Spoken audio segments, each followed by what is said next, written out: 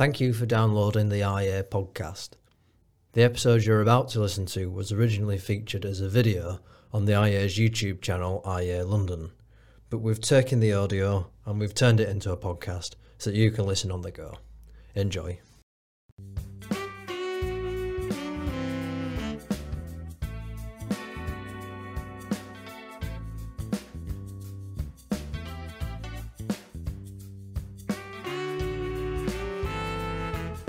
Good evening, good morning, good afternoon, wherever you are. Hope you well. I'm Chris Snowden. This is The Swift Half with Snowden. We're back again, as we are, 5 p.m. Thursday every fortnight.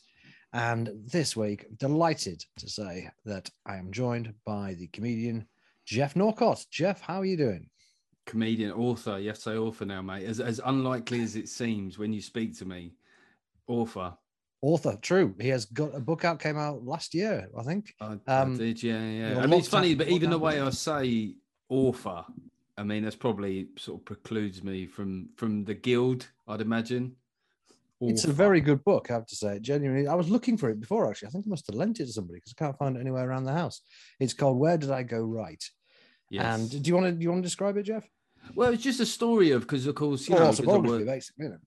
Yeah, I mean, I do like a title that sort of says, you know, a bit of a Ron Seal title, but it was the thing that I got asked most often was like, you know, with your background, basically you should vote Labour, and for a while I haven't been voting Labour, so it was a kind of way into doing a memoir. Was like, all right, this thing that a lot of people seem to think I should be doing, why am I not doing it? And it enabled me to tell some stories along the way. But yeah, that's been out since last May. It's done well, and now I'm on tour doing the oral version of it, which sounds like way more sort of benefits, but it's not. I mean, it's comedy. So you say the oral version of it. So it's kind of based on the book. You're going back. No, through I don't know why I stories, said. I don't know why I said that. It's not the oral version of it. What I mean is I'm on tour and suddenly remember that. Oh right, you're doing stand-up comedy. But there are some stories from the book that make their way into the show. Yeah. Yeah, there's some very funny stories in the book, I have to say. And also some quite sad ones. I mean, it's quite a life you've had, because I know obviously one of your things is I'm a working class comedian, which, you know, these days is in itself, you know, a talking point, which is a bit worrying. But when you said working class, I thought you were just kind of distinguishing yourself from the public school boys who seem to dominate a lot of the arts these days. But in actual fact, you had quite a tough upbringing. Well, there was a period where it was particularly tough. Like the family's trajectory was quite middle class. You know, we were on a curve towards that. And then when my parents got divorced and my dad got made redundant, my mum went with a slightly unusual decision of leaving him with the house, because in the 80s it was all taken for the house. But she was like, how about leaving with the house, which is a very novel strategy. And then we ended up in a council estate in Wimbledon, which in itself, you know, if you look at comedians, there's weird little paradoxes that tend to set us on our path. So and then there was periods where we did we were really quite poor. I mean, not poor, like there were people around me that wouldn't have food and basics. We never were in that position, but it was tense. And it was interesting. I was reading a book recently by Douglas Stewart called Shuggie Bain, which is an excellent book. And there was a bit in it where he tries to illustrate the breadline by the fact that working class people used to have televisions on hire purchase, that there was a thing on the top of the telly you had to put pound coins in to keep going. And obviously the guy would come every few weeks and keep those pound coins. And I suddenly thought, we had one of those. Like I was laughing at it, going, God, it's tough there. I was going, well, no, I remember that. I remember watching Countdown, like on a countdown, essentially. So, yeah, it was not. I don't think, like in the grand map of the Norcott family life, that it was actually supposed to go that way. But there was certainly a bit where it was tight. And then you went on to become a teacher for a while, English teacher. Yes. And then took the path to stand-up comedy, which seems to be quite a common path. Seems like there's a lot of frustrated stand-up comedians as teachers. What's the connection there? Just standing up in front of people talking? Or? Well, I always think that there's a rational answer to these things. I think the main thing is there's 600,000 teachers in Britain, apparently, right? Whether some are active or inactive. So I think it's as much a numbers game as anything. Like I do think that there is some sort of Venn diagram between the process of standing up in front of a group of people trying to win their trust with ideas and communicate. But equally, there's just a lot of teachers. So you get quite a lot of stand-ups who used to be doctors as well, because there are a lot of doctors. But I would say it's probably a bit more than just the statistical relationship. But I would probably say that teaching was the first time that I realized that I was a bit conservative, to be honest. There was something about the environment where I just thought, well, I'm not like them, them being other teachers. All right. Were you a bit more of a disciplinarian than the other teachers? Yeah. Yeah, I was very strict. I mean, I'm not like that as a person, in person, but the moment you put me in front of like young kids, I just instinctively thought that's what they need me to be. They don't need a mate, they need a sort of male role model and someone they can depend on and trust and feel safe. I don't know if you've watched the show Parks and Recreation, but I became a bit like Ron. Kind of like, well, you need son is you need woodwork skills. And, I just thought there were so many of these boys there and a lot of them, didn't have dads around and stuff, and I thought they just need really basic things. I mean, that is the sort of, and it informed a lot for me because you get a certain amount of platitudes on the left which are about teenagers are amazing, let them vote, I mean, I was at one school where they let teenagers sit in on an interview panel for a new appointment, which I just thought was ridiculous, but I thought no, it wasn't that long ago that they were really little kids, and it can fool you because they can be quite tall or they could have developed and gone through puberty and stuff, but you go, no, they still are not far from that creature that needed managing in almost every situation. So I kind of responded to that, and that was probably, when I talk about where did I go right, that was probably the start of the drift. So do you have a view on educational policy? Are you a fan of the Michaela School and that kind of more old-fashioned way of running things? All I can say is that and the most informative bit of teaching that I did was when I did supply while I was doing stand-up. So you get to see loads of different schools and loads of different systems. And the best schools for working class kids were the strict ones, so it's a real privilege to sit there and go, well, why do we still have uniforms in 2022? Or, ask these questions, go, no, look, hands down, the rougher the area, the stricter the school should be, I would say, because the school needs to be like a sanctuary for those kids. I did one of my teacher training placements in Brixton, and everyone always says, oh dear, I bet that was a bit rough, but the school was really strict, and the kids loved it there because it was it was quite a safe, I mean, like in the real meaning of the word, a safe space for them. So yeah, it did make me realize that, oh yeah, some of the old stuff that people say is true. The things that I always thought were cliches or conservative platitudes, you go, oh, this stuff's there for a reason. Well, that's the essence of conservatism, isn't it? Exactly. Yeah, it sticks around. Are you still on that diversity panel or whatever it was? I remember you got. Well, I don't believe that it's been formally wrapped up, but what's it called? The Diversity and Inclusion Panel. So for who? The government? No, for the BBC. So it started in, I think, they basically got to a point where they was like, oh, we need a bloke that looks like he'd know where to order a skip. We need one, we need one of those guys. And it was a class thing initially, and it was interesting to sit there and stuff. But I don't know, because kind of COVID interfered with it. We met a couple of times virtually, but well, it's one of the, I haven't been fired yet. I mean, but by the way, it was never a paid job, and it was never a regular thing. We just met and sat and chatted for a while every 3 to 6 months. So it was strange the way it was announced. It made it sound like I'd landed myself like a czar sort of role. Right, yeah. And I had no idea. I just thought I was going to give a little talk at a thing. Because they asked me, will you come down on that day? I was like, yeah, I'm in town. I'll double up, and good for the old networking. And then suddenly I was in Wales. I was like lead story in the Guardian that day and the Telegraph, and it was quite a thing. And who you don't have to name names, but who else is on the panel? Is everybody on the panel I think it's because of some sort of identitarian characteristic? What do you chat about?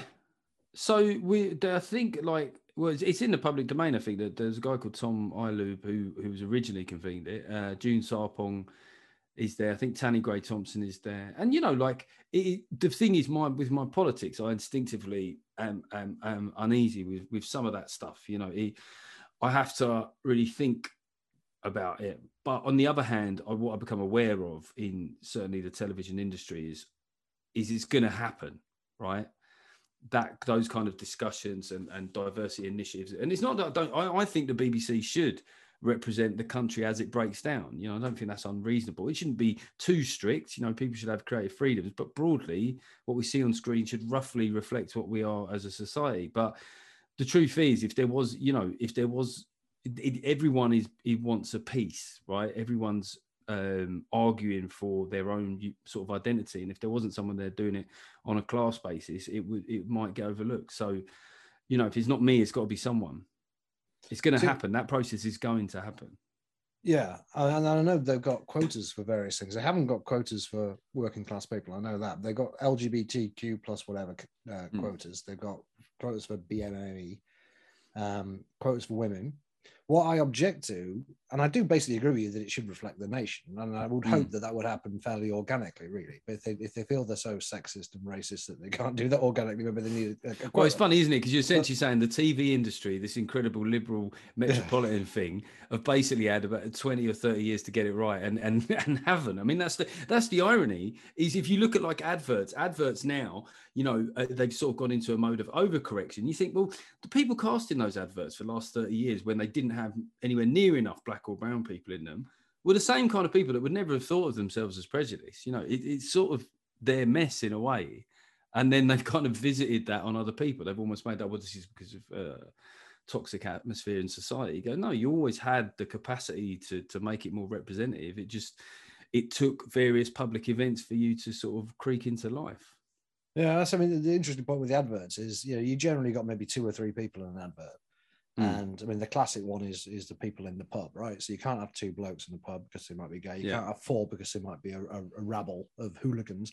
So you have 3, and you're going to have one of them is going to be black. And so, like, in aggregate, there's an overrepresentation of black and ethnic minorities in adverts, because 1 in 3 of them or 1 in 2 of them is always black. But like at the individual level of the company, it makes total sense because you want to appeal to your black customers as well, right? Yeah. And but the thing is, if every advertiser is doing that, that's where one thing I do think is unusual, actually, Chris, is if this is going on, like we need to represent by numbers.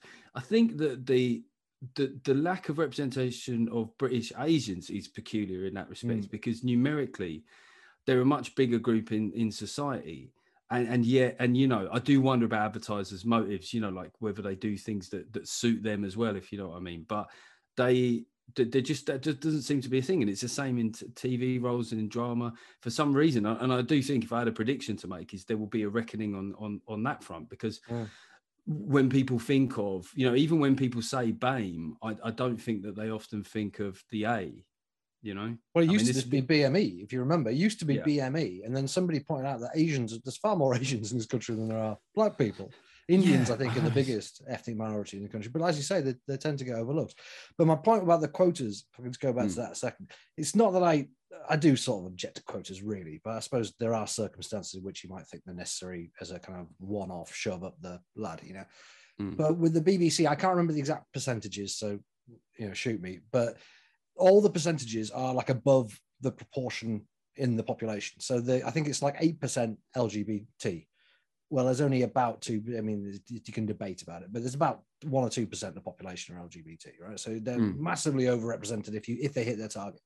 The target for black and minority ethnic, I think, is about 15%, which again is way above the. I think it's actually. I think the real figure is about 15%. I think the target is 20%. Actually, 20, right? Okay, yeah. I think it went to 20 during the Black Lives Matter protest. Yeah, I mean, the only thing is that we're still waiting for the results of the latest census, are we? Which was done last year. So it could be that when that comes out, those figures won't be as far away as they seem. But certainly based on what we last knew factually, they are. I mean, they're probably bang on for London. There's probably more than that in London of working age, but they're supposed to be representing the whole country, you know.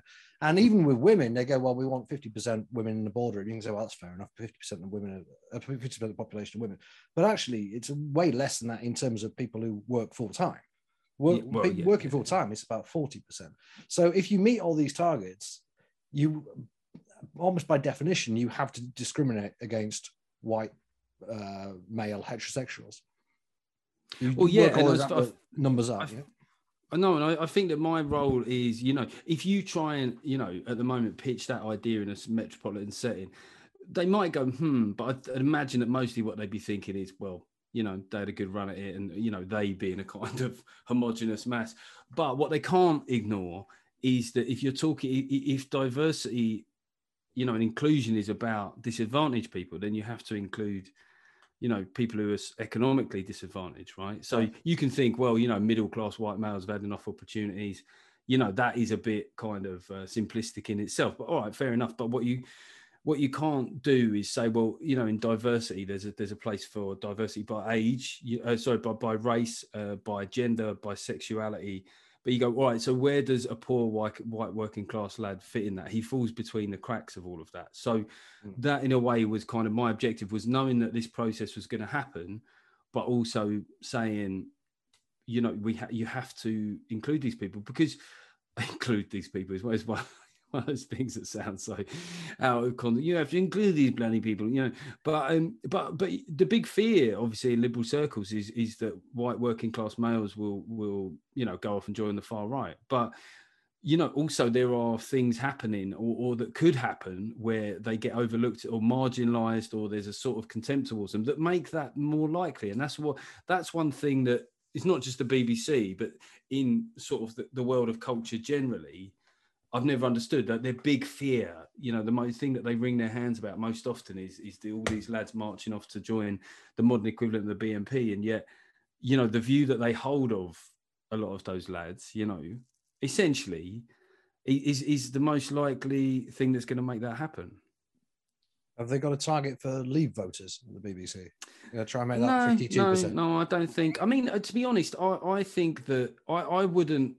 I think that was a point in time where they had to. It was probably the most instructive thing in terms of making them realise how far their radar was off, right? Because I was talking about my politics as a Conservative voter from 2013, but no one really gave a toss, essentially, you know. And I wasn't that good at it, you know, but I was kind of sticking with it because I thought it was funny. I just thought it was an interesting challenge. And then Brexit happened, and then something changed, like significantly changed, because they were like, "Oh, hang on, you know, we kind of knew that there were shy Tories, but this is fundamentally different." But I personally think that Leave and Remain for most people were temporary identities. Largely, I think that, you know, you still get people that are very much in the trenches fighting it out, but I think for most people, they've kind of moved on. So I think that it's good to be conscious of, you know, I think being socially conservative, or, you know, what would now be called socially conservative, is something that they could do with being mindful of. But that to me is a hard P political identity that perhaps won't make as much sense over time. Now, you're on tour at the moment, as we've said, tour till end of May. Yeah. And you do a podcast as well, which I've been on and I listen to. Yes, from time to time. Very enjoyable. I mean, you put out a lot of content, really, don't you? And I know when you're on tour, I came to see you in Hove on your last tour pre-COVID. And you, like most comedians, you like to get a bit of topical stuff up early on. Yeah. How are you finding that at the moment? Because like the only news story is the Ukraine, and I don't know if you do jokes about the Ukraine, but it's not an obvious. I do a few bits about Putin. One of the things about COVID is that it is such a big thing that we've all been through, and comedy often relies on shared experience, certainly observational comedy. So, like, you know, it's quite rare that you know, most people had their vaccinations, like 90% had a first shot. So you're looking at an adult audience where you can presume that 9 out of 10 people did a thing, right? So, you know, when McIntyre sort of says, "Oh, we all do this," you know, like he will often go for the most common experiences. But with that, you can talk about something that had a quasi sort of political dimension to it. So it's a good subject. I mean, the only thing is, as we become freer, how much purchase those subjects have. I've actually started doing my section on COVID, and the setup for it is that I know that we'll be fully clear of it when Peter Kay does a nostalgia routine about it. Mm-hmm. You know, sort of going, hey, remember who remembers the old tier system? Remember that? You know, what was that about? Yeah, what was all that? The NHS up. NHS, remember that? We was all checking in. So I used that to get into it, because the truth is, I had some really good jokes on it, and I kind of thought, well, what's a conceit that will allow me to? And then it broadens out into what we learned about ourselves. You know, so this is not sort of strictly topical. You know, these are sort of learnings. You know, and to be honest, I mean, in terms of doing a talk, there's so much to talk about. It's my best show by a long way, and it sounds self-deprecating, but if anyone had any inclination to come and see me, do come see this one, because I can promise you the next one won't be as good. I've just been in comedy long enough to know that I've got this set of this gear, this show, and I really love doing it. I really love doing every routine. And there are some shows, like even the one you came to see, like there's routines where they're there and you go, yeah, some nights you sort of feel reluctant to do them. But there's some nights with this show where I'm like, oh, I can't wait to do this. But if they like that, they're going to love this. And that's just because it's been such a strange time. We've all gone through something together. And also the appetite for shared experience and laughter is higher than I've ever known it. I was speaking to Ramesh Ranganathan about it. It sounds like a massive name drop, but I was speaking to him about it last night. And just the audiences, I've never known anything like it. And it's not that they necessarily want, like all this thing about, do you want offensive comedy or right-wing comedy? I think what they want is honesty and bravery. And if you're willing to, go on a limb and be as truthful as you can, and it's funny, the returns have never been higher. That's interesting that the crowds are more up for it than ever.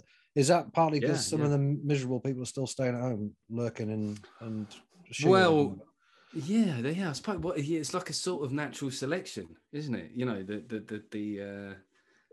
I mean, like obviously the people that shielded have got a shield, but then there's also, I guess, the timid people.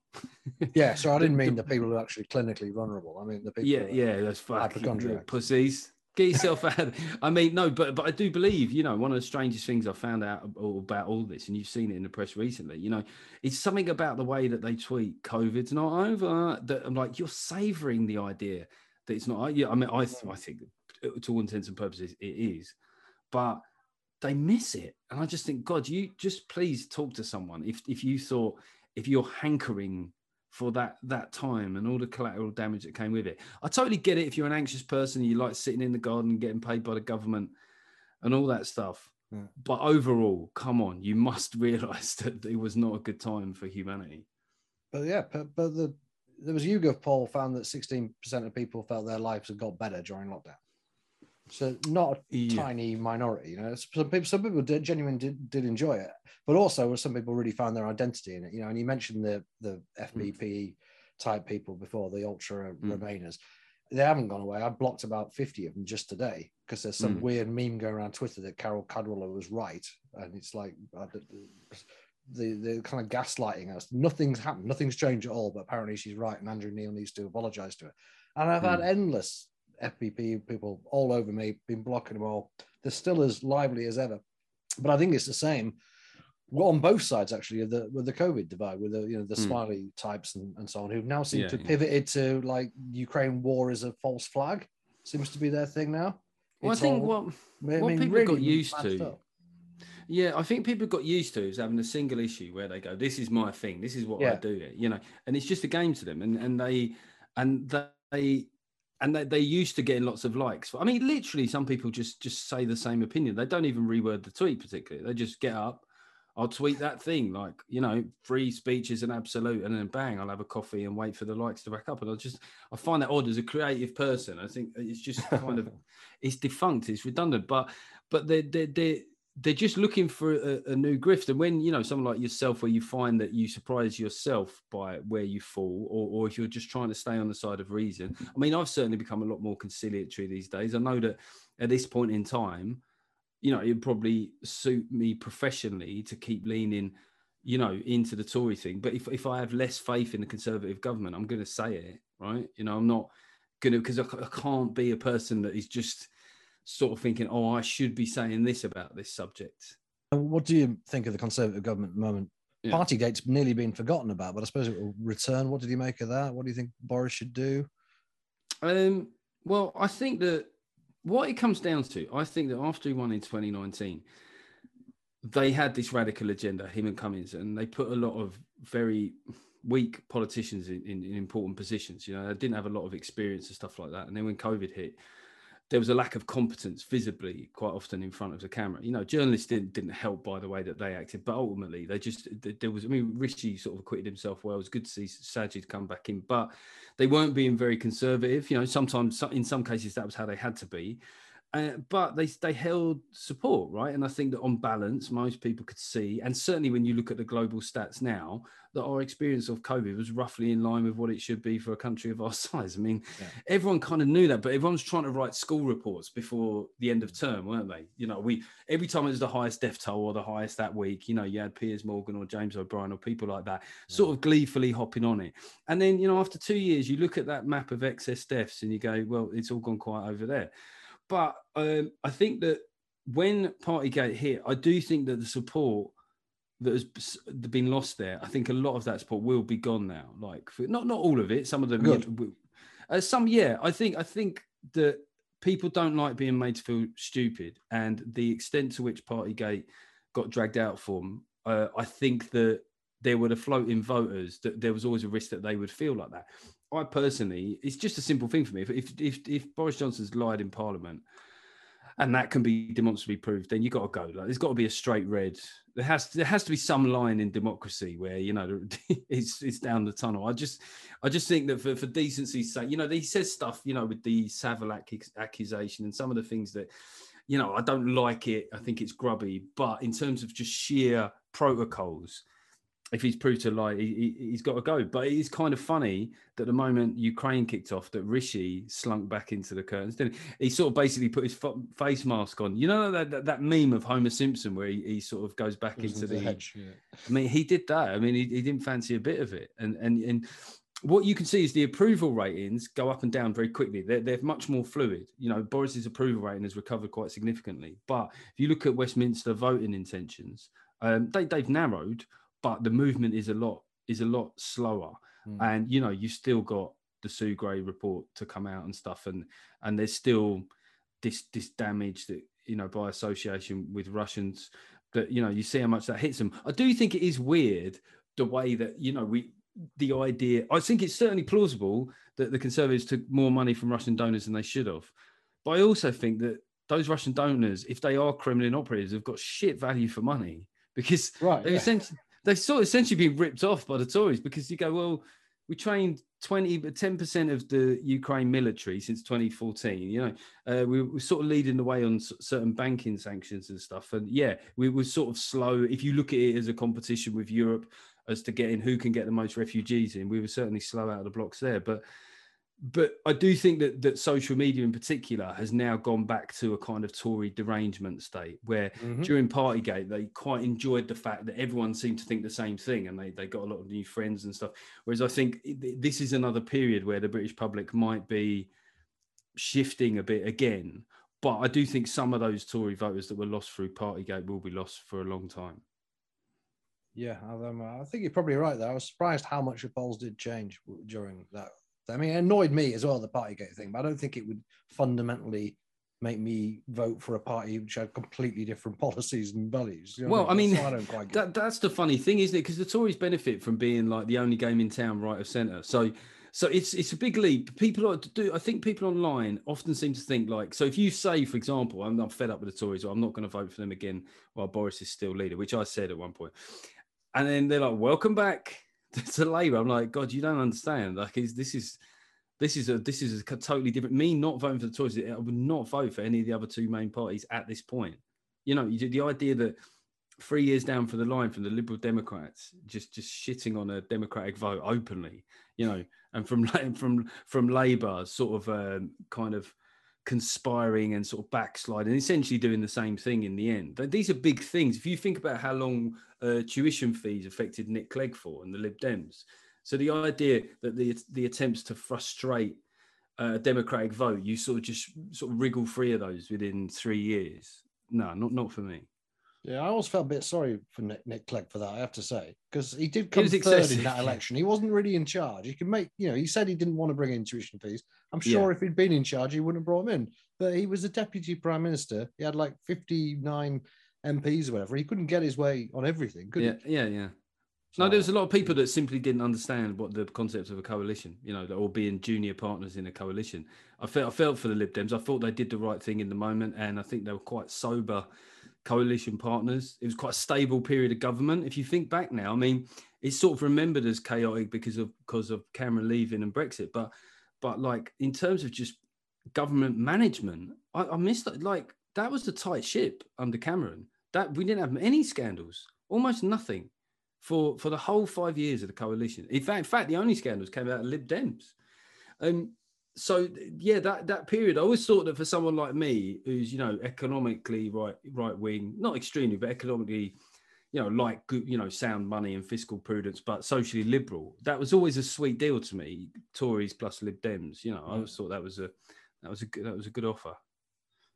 Well, we're out of time, Jeff. It's a half-hour show. We've nearly reached it. Very interesting talking to you as ever. Please, folks at home, get yourself online and book yourself a ticket for I Blame the Parents, Jeff's tour. Get yourself a copy of his book as well. We come. The tour is already. Where it all went right. Is that? Where did I go right? Where did I don't know. It's something about right wing stuff. And yeah, the tour's going to like Ipswich, Southend, Wimbledon Theatre. You see, all these fancy comics, they all want to play the Apollo, but I think real people know that Wimbledon Theatre is the home of comedy, where I first saw Christopher Biggins dressed as a woman, and I'm going to get back on that stage. I might even do it in drag, just as coming as a sort of widow twanky figure. Nice, and I'll come down and see you in Worthing. I think that's the nearest one to me. Thanks so much, Jeff. Thank you very much at home for watching. See you again in a couple of weeks. We will have another guest on. I don't know who it is, nor do you. It would be very exciting to find out. If you appreciate our work, you can give us some money at the IEA. If you want to do it the old-fashioned way, just go on iea.org.uk/donate. Get your credit card out. If you'd like to support our digital work like this in particular, then it's patreon.com/IEA London. So thank you if you've done that in the past, and we'll see you, or I'll see you at least, in a couple of weeks. I won't even see you then, but you'll see me in a couple of weeks. Take care.